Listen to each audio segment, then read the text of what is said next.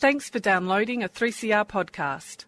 3CR is an independent community radio station based in Melbourne, Australia. We need your financial support to keep going. Go to www.3cr.org.au for more information and to donate online. Now stay tuned for your 3CR podcast.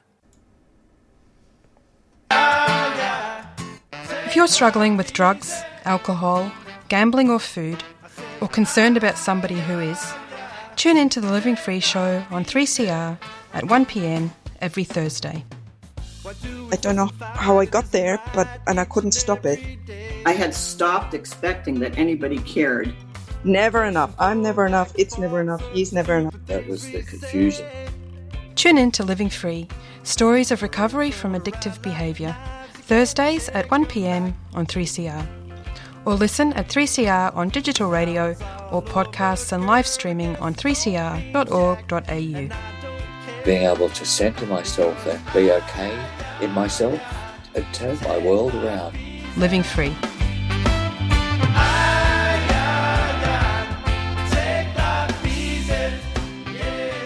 Welcome to the Living Free Show on 3CR Community Radio, 855 kHz on your AM dial. I'm Anne, and with co-host Bill, I'd like to acknowledge the Wurundjeri people of the Kulin Nation, traditional owners of the land from which 3CR transmits people-powered radio. We'd like to pay our respects to elders past and present and to acknowledge that sovereignty over this land was never ceded. Each week on the Living Free Show, we showcase one of our many programs that assist in recovery from drug, alcohol, gambling, food and other addictions. Our guests share their recovery stories and highlight that shared experience saves lives. This week I'm joined again by Richard, a member of AA, Al-Anon Family Groups and Nicotine Anonymous. A couple of weeks ago, Richard and I discussed how we'd applied the first 5 of the 12 steps in our lives, and today Richard is back to discuss the remaining 7 steps, and hopefully we'll do justice to those in the time that we have. Welcome, Richard. Thanks, Anne. Good to be here again. That's great. All right, let's start. Do you reckon you could just give a quick summary of the first 5, or I'm putting you under pressure there, Richard? The first, I've heard someone say that the first 3 steps are summarised by I can't, he can, let him. Or I can't. I think I'll let him, yeah. Yeah. And I think that's what they are for me, that I have been unable to control the things in my life that are causing me problems off my own bat, no matter how hard I tried. And so I've had to look for a power greater than myself for help. And then steps 4 and 5 are really looking honestly at how my own ego has pushed me to do harm in life, but also looking at what positive things I've been able, the positive aspects of my character. So it's an honest look at how I've been behaving, how I've been in the world up till now. Mm-hmm. And then finally step 5 is admitting that to somebody else. Yeah. Yep. Yeah. Sure. Okay, thanks very much for that quick summary, because now we're just going to dive right in to step 6, which is became entirely ready to have God remove all these defects of character. Have you practiced that one, Richard? I thought this one was going to be really easy. I thought, it just makes sense that things that are bad about my character or the way I've been behaving, that'd be really easy just to say, I want to get rid of those. But when I got to it, and as I've been through the steps a number of times, I've noticed that it can be very subtle. It's also about attitudes and beliefs that are no longer useful for me. Like, it no longer helps me to think that I'm always right. When I was in my 20s, maybe it was sort of useful to have this sense of feeling like I knew how the world operated and if everyone would just agree with me, then we'd be fine. But that no longer helps me and just causes me distress. So I have to be prepared to let go of ways of thinking that are very ingrained in me. And I have to have a bit of an honest look at all of my beliefs and attitudes and think, is this still working for me? That's interesting that you said that you thought it was going to be easy, because that's also my experience. So, there's things about the other steps that are really hard. Admitting you're powerless takes a lot of really thinking through, well, hang on, am I powerless? Surely I'm not. It's up to me what time I get up in the morning and all that. So you have to really sort of think that one through. But by the time I got to step 6, I just thought, I don't want these defects of character. Can you just take these? Yeah.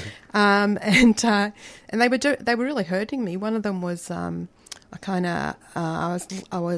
had a sort of philandering boyfriend at the time, and I was constantly preoccupied, jealous and all that. And it was agony, and I just said, I just don't want it. It was so painful, and it just bloody didn't go away. I still had it. And then years later, I realised the step is about being entirely ready to have that defect removed. And there was no way I was really ready, because I thought just being ready meant, I don't want it, I hate it, it feels bad. No, getting that defect removed meant being comfortable not watching what he was doing with regard to other women. There's just no way I was ready to let that go. Yeah. Because that was the thing that I thought was keeping me safe. Yeah. And it turned out it probably was to some extent, and naturally I ended that relationship. But the thing was that, and what I've learned from it is, the process of getting entirely ready takes a bit of work. Yeah, I found that too, and I found that how I saw myself and how I see myself has changed, and I really became aware that I was judgmental of other people because I needed to be right to feel that I belonged, and to feel that I was an okay person. So if I'm willing to let go of being judgmental, what am I going to replace that with? If I still have this low self-esteem or this sense of I don't belong here, then I'm going to be in real trouble. So it's taken a lot of work to try and develop a relationship with a higher power where I can feel comfortable that I am loved and that I am lovable, and I don't have to be right all the time. Right. So being entirely ready to give up being right means it's going to leave you with the deeper thing that's underlying that. Yeah. Which is the fear of not being smart enough, or whatever it is in your case, the fear of not belonging, or not having identity as a person who's right. Yeah. So it takes a bit of work sitting with that. That the defect that you're not comfortable with, you're not entirely ready, actually, just by saying, I'm entirely ready. That's right. Yeah. So it's not just about accepting the pain, it's about knowing what you're going to do instead. Yeah. Yep. Okay, so are we done with that step? Do you think, have we got more to say about that? You've got a look on your face like you're having a bit of a think. I think the important thing for me was realising that this is an ongoing process. It's not something that you get to step 6 and you say, yes, I'm ready, and then that's done. I've found that these things keep coming up for me as I notice a pattern in my life, or a way that I exist in the world that's causing me grief. And I think, is this a defect of character? What can I do about that? And so things constantly come up for me. Yep. And new things might come up sometimes? Yeah. Yep. And it's the same things that come up over and over sometimes. So you're a bit low in resistance sometimes, and there it is, comes up. And you have to get ready again not to live with this. Yeah, and sometimes, it's you peel away a few layers and I become a bit better at dealing with the situation, but the issue is still there, and it will still return of the repressed. My psychotherapist calls it. That things that we need to deal with will continue to pop up in our lives. Yep. All right. I think just because we've only really got 5 minutes for each step, have you got anything more about that one, or we move on to step 7? I think we can move on to step 7. All righty. So step 7, humbly asked him to remove our shortcomings. How did you go about that one, Richard? I think for me this has been where I started getting serious about prayer and meditation, which we'll look at in step 11. But I figured that if I want God to do something for me, then I have to do something for God, was how I thought about it. And so I started doing having a regular prayer life and spending time in meditation, and just trying to focus on my relationship with my higher power, so that I could create a space where God could work on me. Mm-hmm. That's the way I thought of it. Yeah, getting out of the way. Getting out of the way. Yeah. I should say, I don't have a Christian idea I don't have an idea that God is any kind of person, and I actually don't believe there's any kind of being that can take away my character defects or my shortcomings or my defaults, whatever you want to call it. I actually don't believe. We might come a bit later to what you might believe about that, but the amazing thing for me is that by imagining that there is such something that can take away my shortcomings, that I can hand them over to. So I just do it by an act of imagination, which maybe is close to an act of faith. I don't know. But it's not, I don't actually really believe in God as a being that can do that sort of thing. But when I do it, then I understand what God is. It's God, for me, is me living without all that horrible, painful stuff, and living. I think we talked last time about being in the flow. Yeah. And for me, that kind of is what God is. And if there was a creator, which I don't know, I've got no idea what we're all doing here. I don't have any view on that. Well, I have got a slightly. No, I actually don't have a view. I believe there's actually a mystery.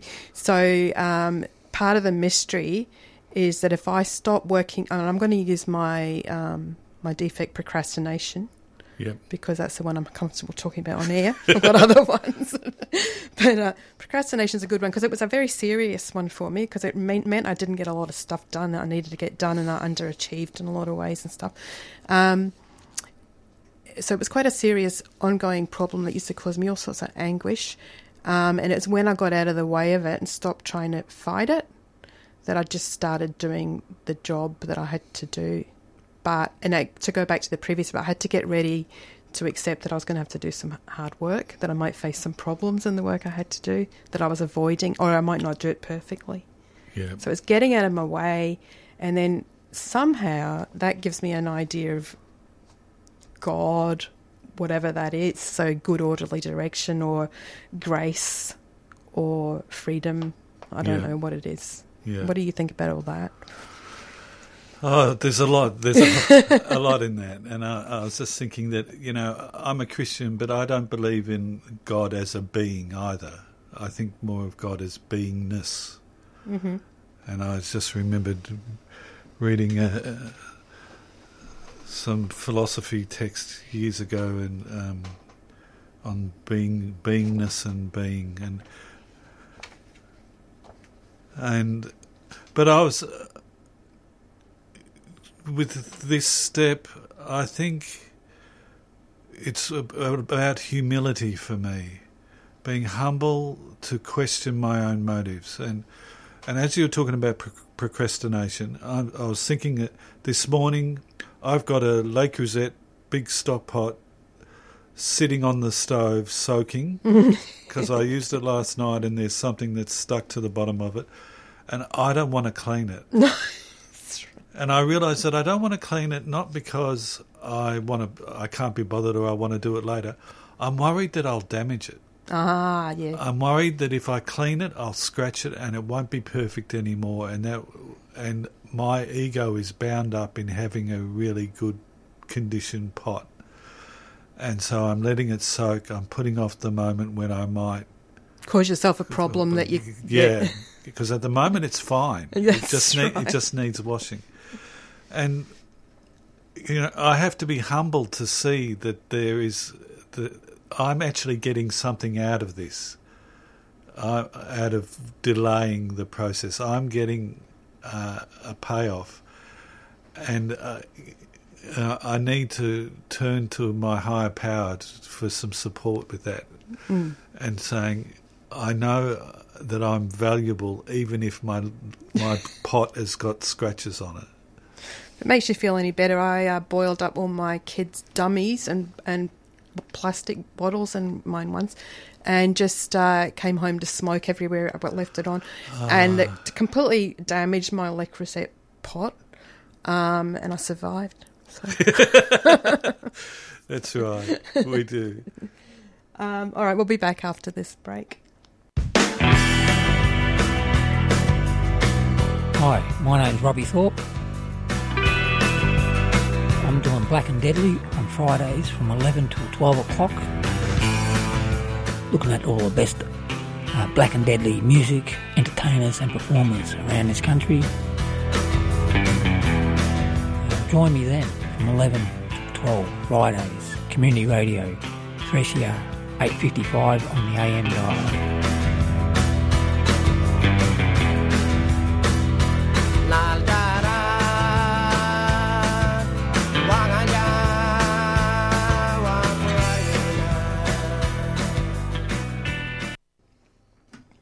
This is the Living Free Show on 3CR 855 kilohertz on your AM radio dial and 3CR on digital radio. And if you would like to listen to one of our many podcasts, then you can find us on your preferred podcast platform or just Google 3CR Living Free and check out our website. You can also contact us on phone, email or Twitter. I'm talking today with Richard, a member of the Worldwide Fellowship of Al-Anon, in which people affected by someone else's drinking share their experience, strength and hope in order to solve their common problems. Richard is also a member of AA and Nick A. So, Richard, we're up to step 8. Yep. Made a list of all persons we had harmed and became entirely ready to make amends to them all. I don't like this one. How do you go with this one? I found the first time I did this was in AA, and it's much easier, I think, with my AA history. But I found that I had a great big long list, and because I felt guilty about everyone that I was ever a little bit unkind to. Maybe I was a bit rude.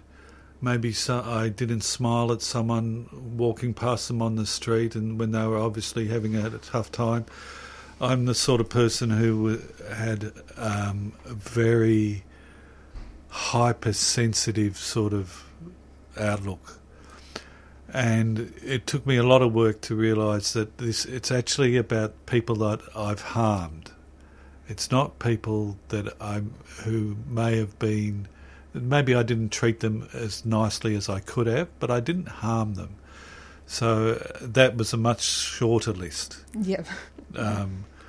And I found that, I was pretty diligent about it, but I still forgot people and I had to add them to the list later on.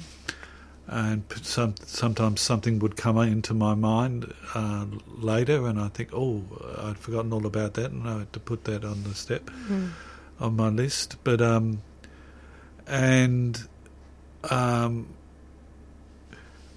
so the first part is to make the list, and the second part is becoming willing to make amends. And that's being willing is tricky because there are some that I found really embarrassing, and there's one person that I still am not quite ready yet.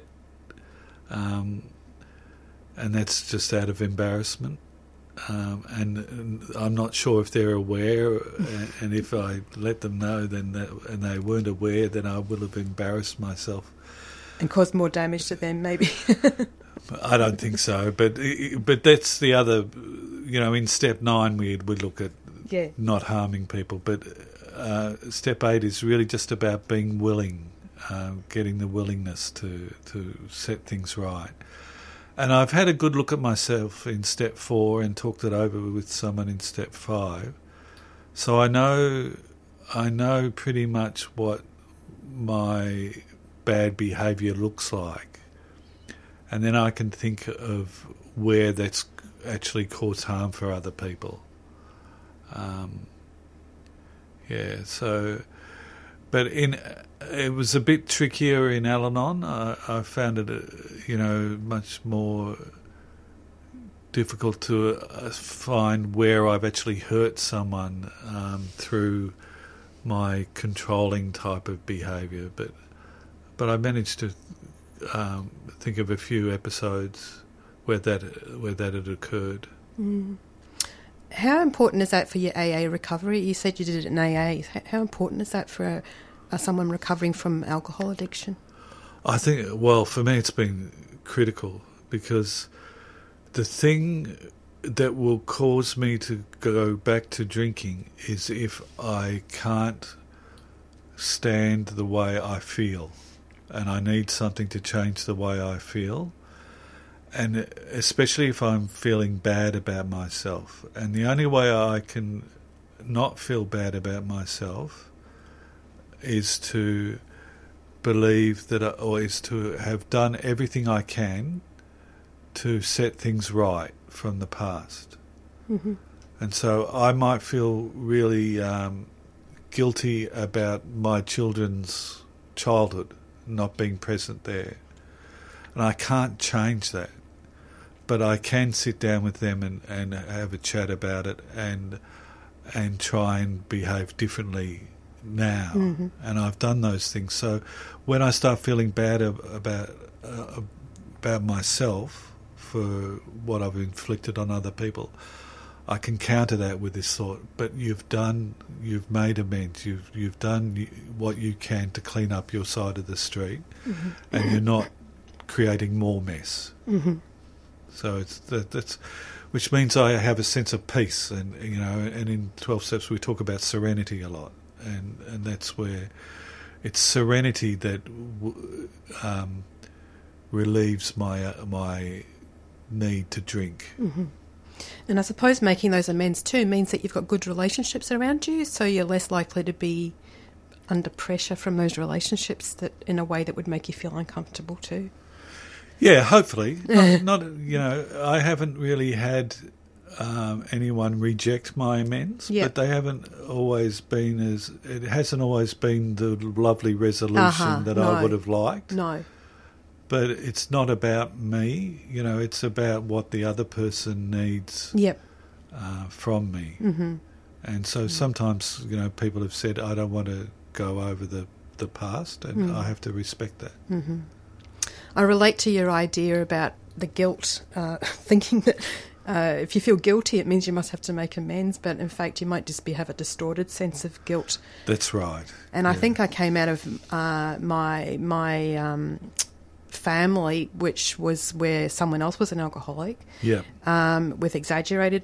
I was a child, but I came out of that with an exaggerated sense of guilt. Yeah. But I think the strength of this step is I'm able to sit down, and then by taking a kind of inventory of the people that I think I might have affected, I can see, hang on, no, I didn't. Like, having that bad thought about someone. That's right. It's not anything I need to make amends for. I can think that if I want. It doesn't hurt them. And I was also quite young. I think I was 20-something when I came into Al-Anon, and probably hadn't done much damage, really. Yeah. But I was able to make amends to, that philandering boyfriend. One of the very early bits of wisdom that I got from Al-Anon was, it's easier to point if someone's doing something wrong or dishonest or whatever, betraying you or whatever, it's easier to think they're 100% wrong and that all your feelings are justified. But I was able to say to him, I'm sorry for being too vigilant over you, because that's still my stuff. even if he's 99% wrong or something, I've still got my 1% that I can make amends for to make me feel better. So, and also to be a responsible grown-up and take responsibility for my own moral conduct and not be concerned with someone else's. Yeah. If he's doing that, that's not my stuff, that's his stuff, and that'll play out. And then my choice is, do I stay with that person or not? And finally, it was actually through Al-Anon I realised, no, I don't have to stay with someone who's abusive in that way. Yeah. All right, so that's just getting ready to make amends, and I've still got people on a list that I haven't made amends to, and it's partly out of pride, to be honest. Yeah. Too embarrassed to do it. Yeah. But they're on the list, so I'm doing that step. I haven't done the next step necessarily, which is make amends to that person, but I'm becoming willing to make amends. Yeah. Some people talk about having 3 different lists. The list, or dividing the list into 3. The first category is people you're ready to make amends to straight away. Yep. The second is not quite ready yet. And the third is I really don't want to make amends to this person. Right. And I've never had anyone in that third category, but I've heard lots of people say that, you know, someone's hurt them and they know that they have a part in that, but they really don't want to. Yeah. And I just haven't had that situation. But there have been lots. I still have a couple left on my amends. I've been through a lot of them.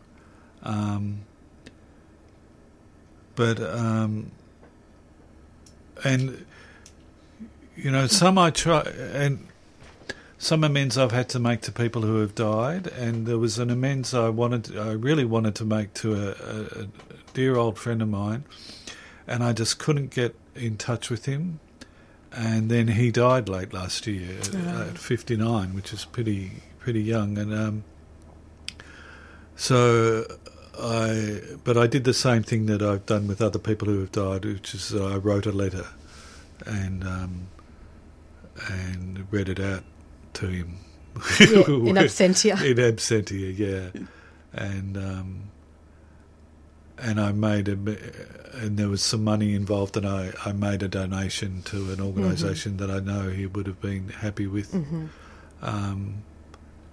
And I think, you know, so I can now feel peace when I think of him, thinking I tried as hard as I could to make amends when he was still alive, and when he died, I was still able to do something.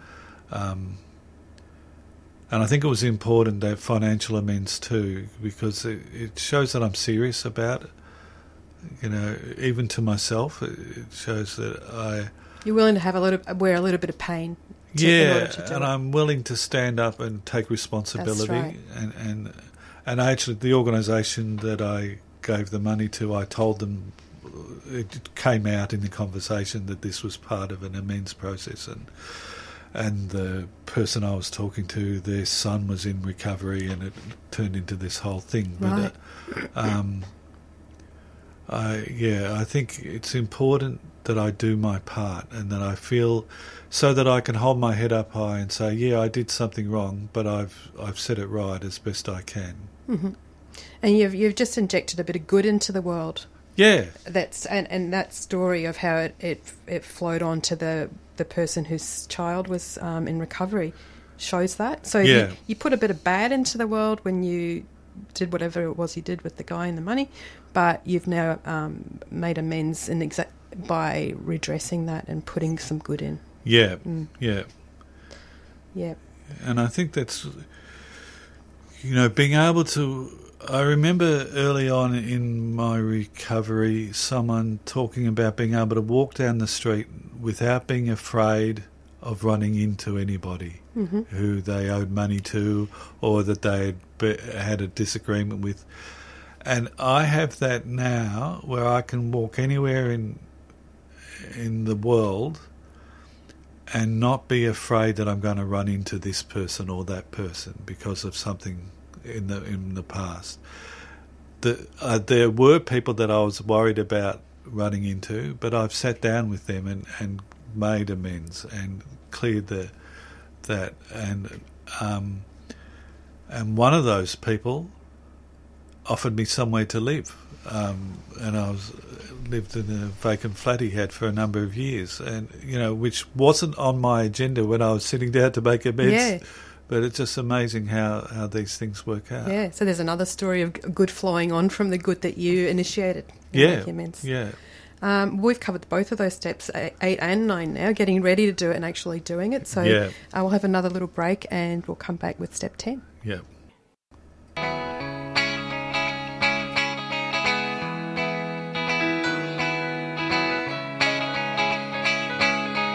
It may have been Camelot for Jack and Jacqueline, but on the Che Guevara highway filling up with gasoline.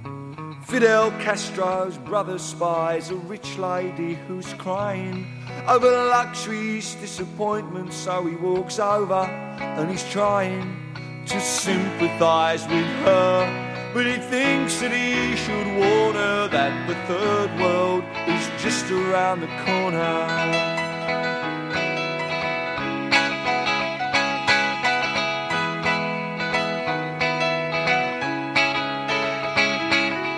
In the Soviet Union, a scientist is blinded by the resumption of nuclear testing, and he is reminded that Dr. Robert Oppenheimer's optimism fell at the first hurdle.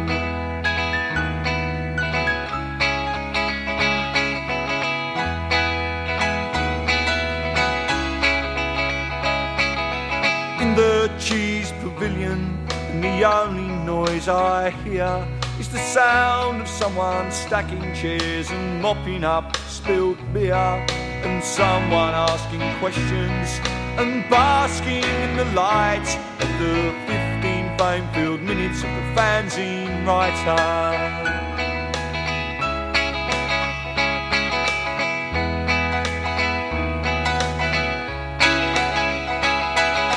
Mixing pop and politics, he asks me what the use is.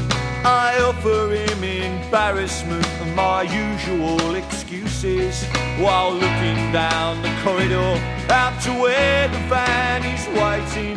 I'm looking for the great leap forward.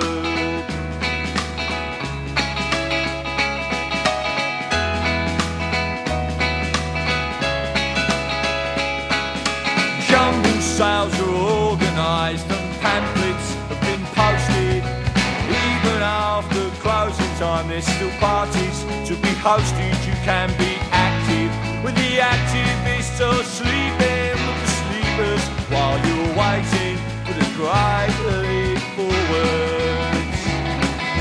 One leap forwards, 2 leaps back. Will politics get me the sack? Waiting for the great leap forwards.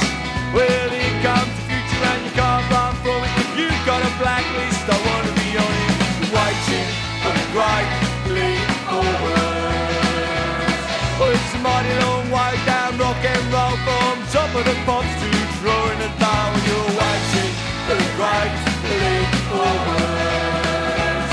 If no one out there understands, start your own revolution and cut out the middleman. For the great leap forwards.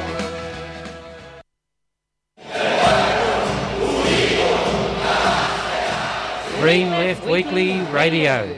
It's the people's voice, committed to human and civil rights, environmental sustainability, democracy and equality. There is one newspaper that is independent of powerful interests, and that's Green Left Weekly. It presents ideas mainstream media won't. It exposes the lies and distortions of the power brokers and helps us to better understand the world around us. It's the leading source of local, national and international news, analysis and discussion and debate to strengthen the anti-capitalist movements. Tune in every Friday morning at 8 a.m. on 3CR.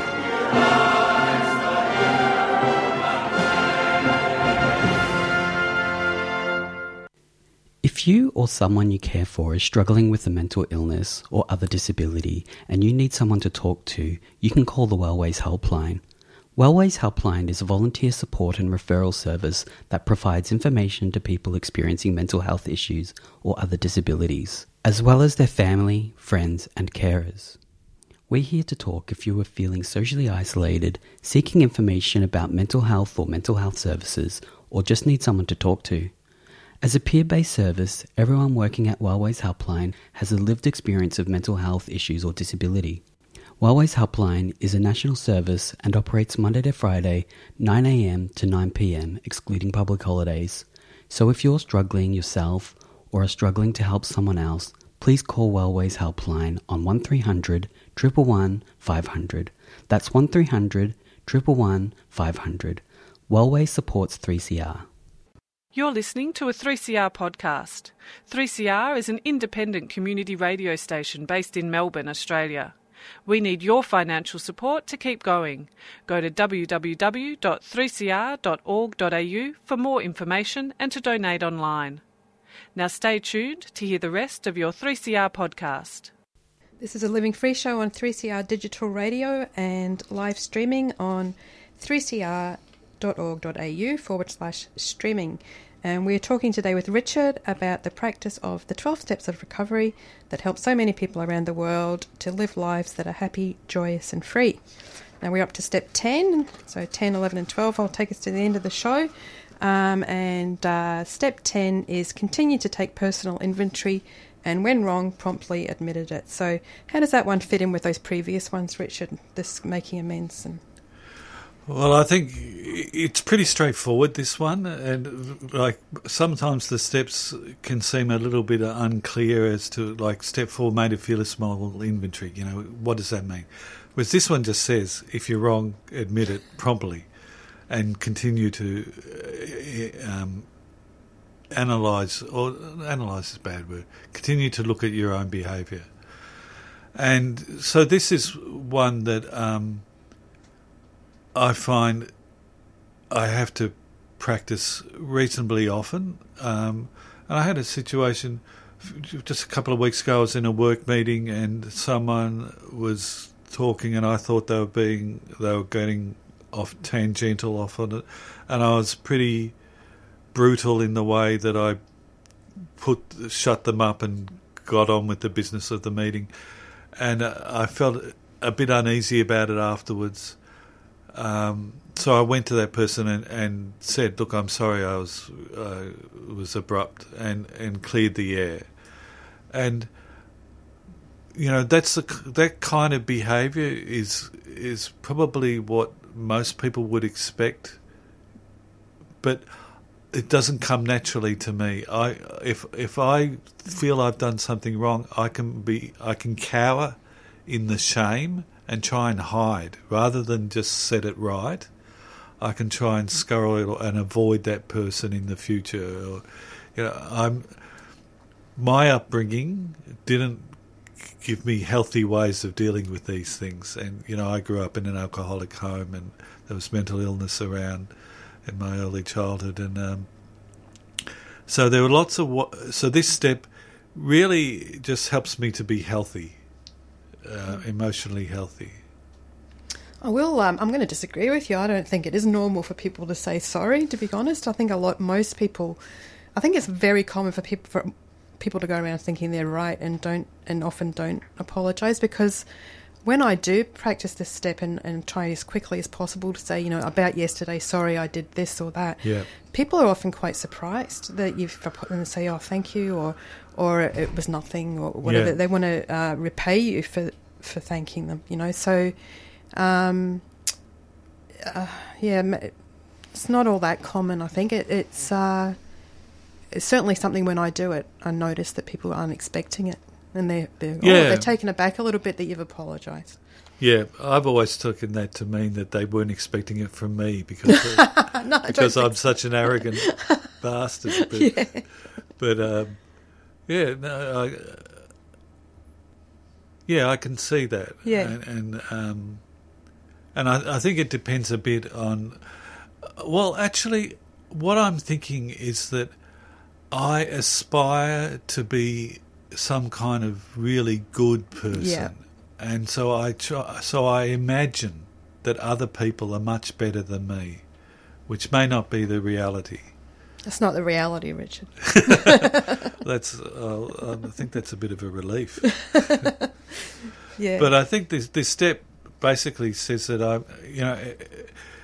I can accept that I'm imperfect, but I still have to do something about it when I stuff up. And I can learn to be happy even if I'm not perfect. That's what the steps offer me, is that serenity. Mm-hmm. And part of that is when I inevitably stuff up, there's a way that I can set that right, and that's by apologising straight away or dealing with it as soon as possible. And being serious about it, trying to understand what's motivating my behaviour and owning my part in it. Yeah, and one of the ways I run around my problem, it's not a problem, what am I saying? The idea that I don't really believe in God as a lot of people understand it, is I sort of believe in the kind of Greek gods idea, the idea that we're mortal and they're not. And we're inevitably going to stuff up. That's the deal, and they have a bit of fun with us watching it going on, and because they're not perfect either. But so we are going to, in the rough and tumble of committee meetings, like you whatever meeting you were in or whatever, you're always going to possibly offend someone or whatever. And again, it gets down to, well, they might have taken offence, but it's looking at yourself and deciding, right, did I actually do something that was cruel or unreasonable or dismissive or whatever. So really great step, that one. And I must say, both of my children are, and I wasn't by any means a perfect parent. Yeah. I took a lot of my issues into my relationship as a mother with them, but both of them are really able to say sorry, and I think it's modelling. They've seen that. Yeah. They've seen me doing that. So, so again, it's a step that a lot of good can come from. Yes. Now, step 11 is getting, it's quite a profound sort of one. So continue to make conscious contact with, do you remember how this one goes again? Step 11, continue to make constant contact with a higher power. No, I can't believe this. What are we doing, Richard? Here we are. Sought through prayer and meditation to improve our conscious contact with God as we understood Him, praying only for knowledge of His will for us and the power to carry that out. So that takes a bit of unpacking, that one. So I'll say it again now that we've got it clear. Sought through prayer and meditation to improve our conscious contact with God as we understood, sorry for the pronoun Him, praying only for knowledge of His will for us and the power to carry that out. This thing was, formulated in the 1930s. So what do you think of that one? There's a lot in that one. Yeah, there is, and again, there's a bit of an instructions like prayer and meditation. It seems to be saying that these are useful things to. And are the way to improve our conscious contact with God. And so I took that seriously. Meditation in this, in the time that this was written, this is before transcendental meditation became popular. Before yoga and Buddhism came over to the West. So this meditation was very much the practice of reading something and thinking deeply about it. So it was a Catholic sort of view of meditation then, I think. Well, Jesuit sort of thing. Well, not just because I think Bill W. was some form of Protestant. But there is, the Catholic, there is a tradition of contemplation in the Catholic Church, which is closer to the Eastern style of meditation. But I think the reason I say that is that this doesn't say that you have to take up transcendental meditation. You can find a way of being in the presence of the divine that works for you. And for a lot of people, that's just sitting in nature, sitting under a tree, listening to the birds. You know, that's what this step is about. It's just taking some time out of my day to focus on my relationship with the God that I understand or don't understand. And that's been really important for me. And, you know, I belong to a church and we have traditions and rituals and stuff that I can use as part of this. But that's just, you know, I think that more as that's a cultural artefact. Yeah, absolutely. I just on that, I worked in a busy school with one of my colleagues was a devout Muslim woman, and we shared an office, and I was so it actually affected the whole office that she would 5 times a day take a little towel and go and wash her feet, I think, and then she would pray, and then she would come back and get on with the work. And it was busy work, and yet she came back with a certain amount of serenity, and I thought, I really like that. I really like that way of putting the divine, however you understand that, at the forefront of the day. So it wasn't the school timetable that was the most important for her. It was those 5 times where she opted out of that and got in touch with the divine. I loved it. Yeah, it's important. I was just thinking, I used to sometimes use a cigarette for that kind of thing. Yeah, sure. I use that as a way of stepping outside and just pausing. And in fact, when I stopped smoking, that was something that I found I still wanted to do, is to have that little pause. It wasn't the nicotine or the ritual of the smoke. It was the stopping. And I think the important thing for me in this is the last bit of this step, where it says praying only for knowledge of God's will for us and the power to carry that out. I think there's a lot of, and I grew up with a bit of this, where you pray for something, and you pray that this problem gets solved, or you pray to get this promotion, or even someone's child gets well, or something. Whereas this, and it's pretty blunt. It says praying only for knowledge of His will for us and the power to carry that out, which I'm not sure where that came from. But it's I take it pretty seriously, and when I pray, I have a few people I know who are having treatment for cancer at the moment, and so I don't pray for them to be cured. I pray that whatever is supposed to happen happens, and that I know what I need to do. Huge difference, isn't it? And I don't think there's anything wrong in praying for a particular outcome, but if I'm following the 12 steps, well, then that's the way it says to pray. So that's what I do.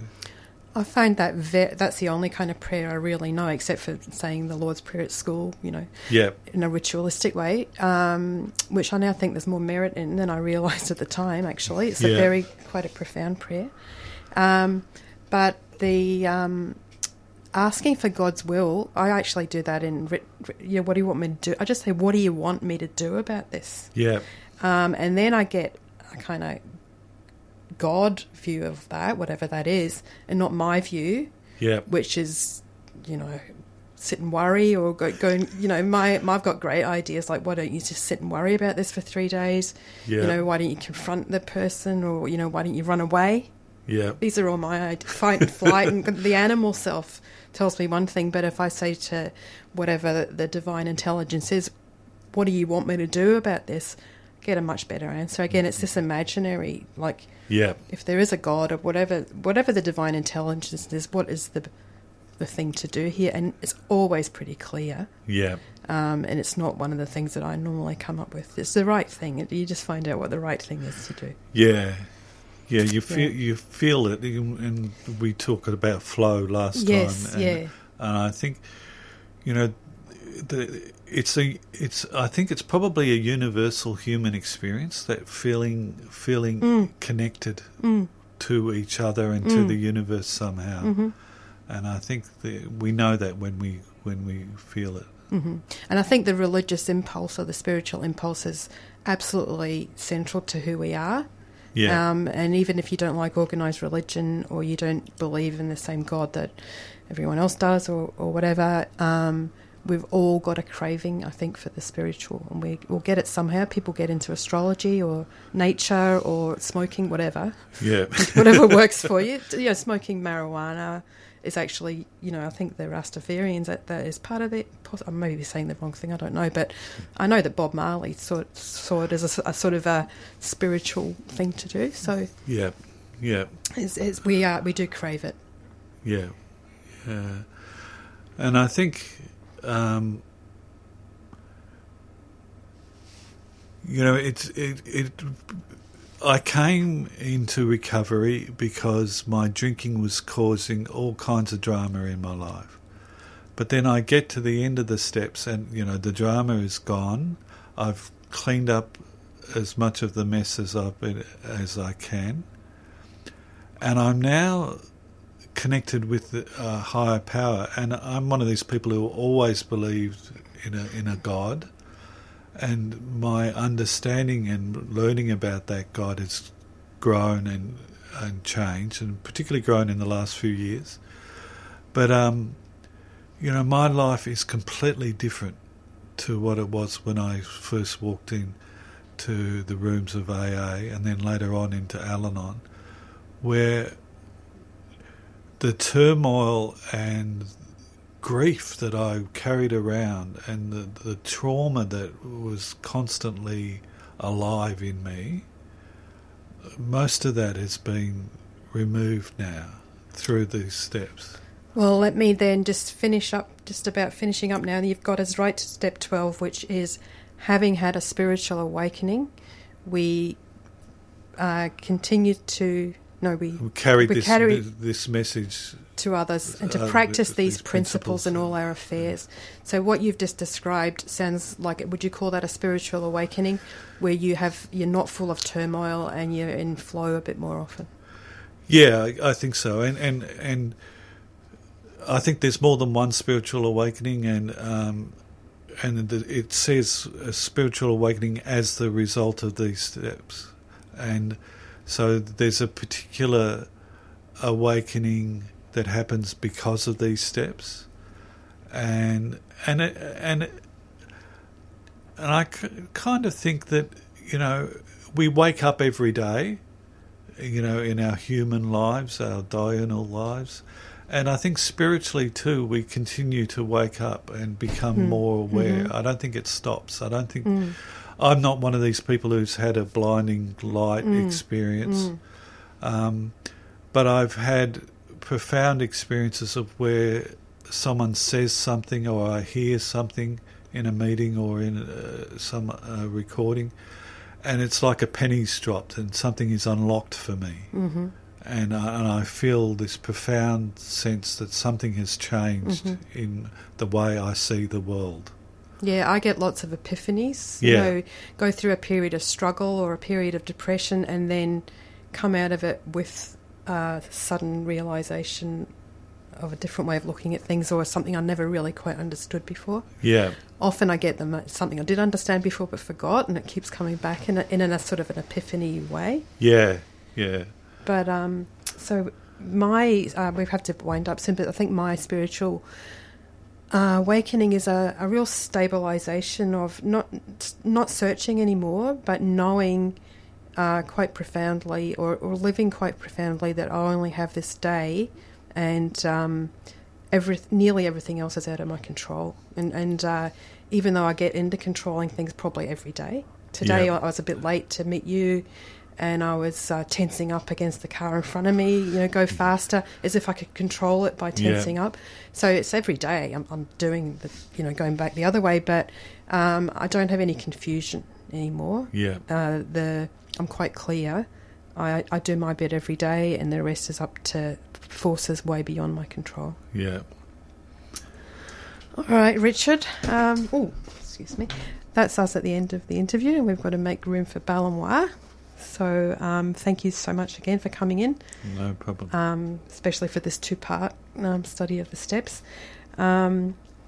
So if you are concerned about problem drinking in a relative or friend and would like to find out more about Al-Anon family groups, then you can phone them on 1300 252 666 or go online at alanon.org.au. If you are concerned about your own drinking and would like to find out more about AA, you can give them a call on 1300 222 or visit their website at aa.org.au.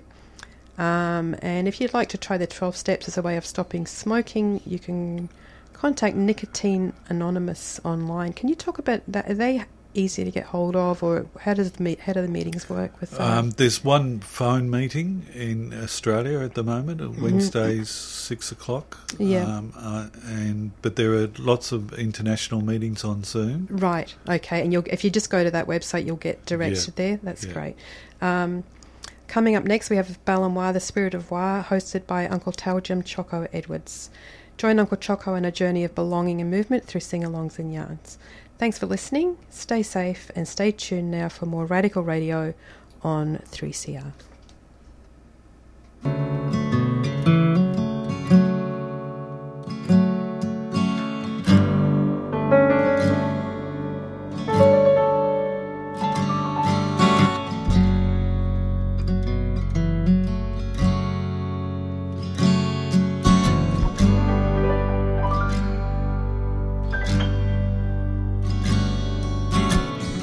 Life built so silently,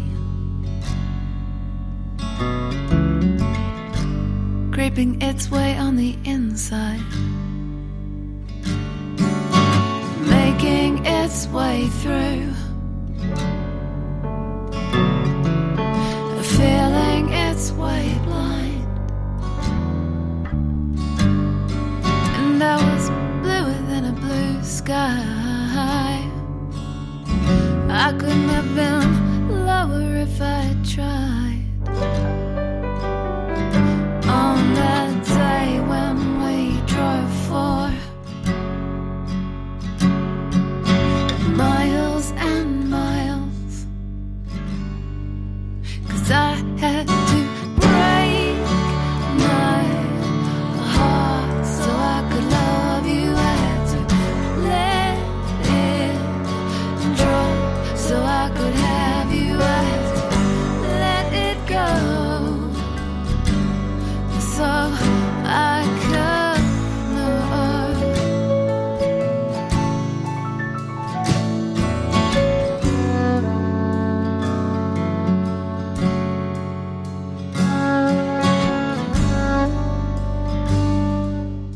You've been listening to a 3CR podcast produced in the studios of independent community radio station 3CR in Melbourne, Australia. For more information, go to allthews.3cr.org.au.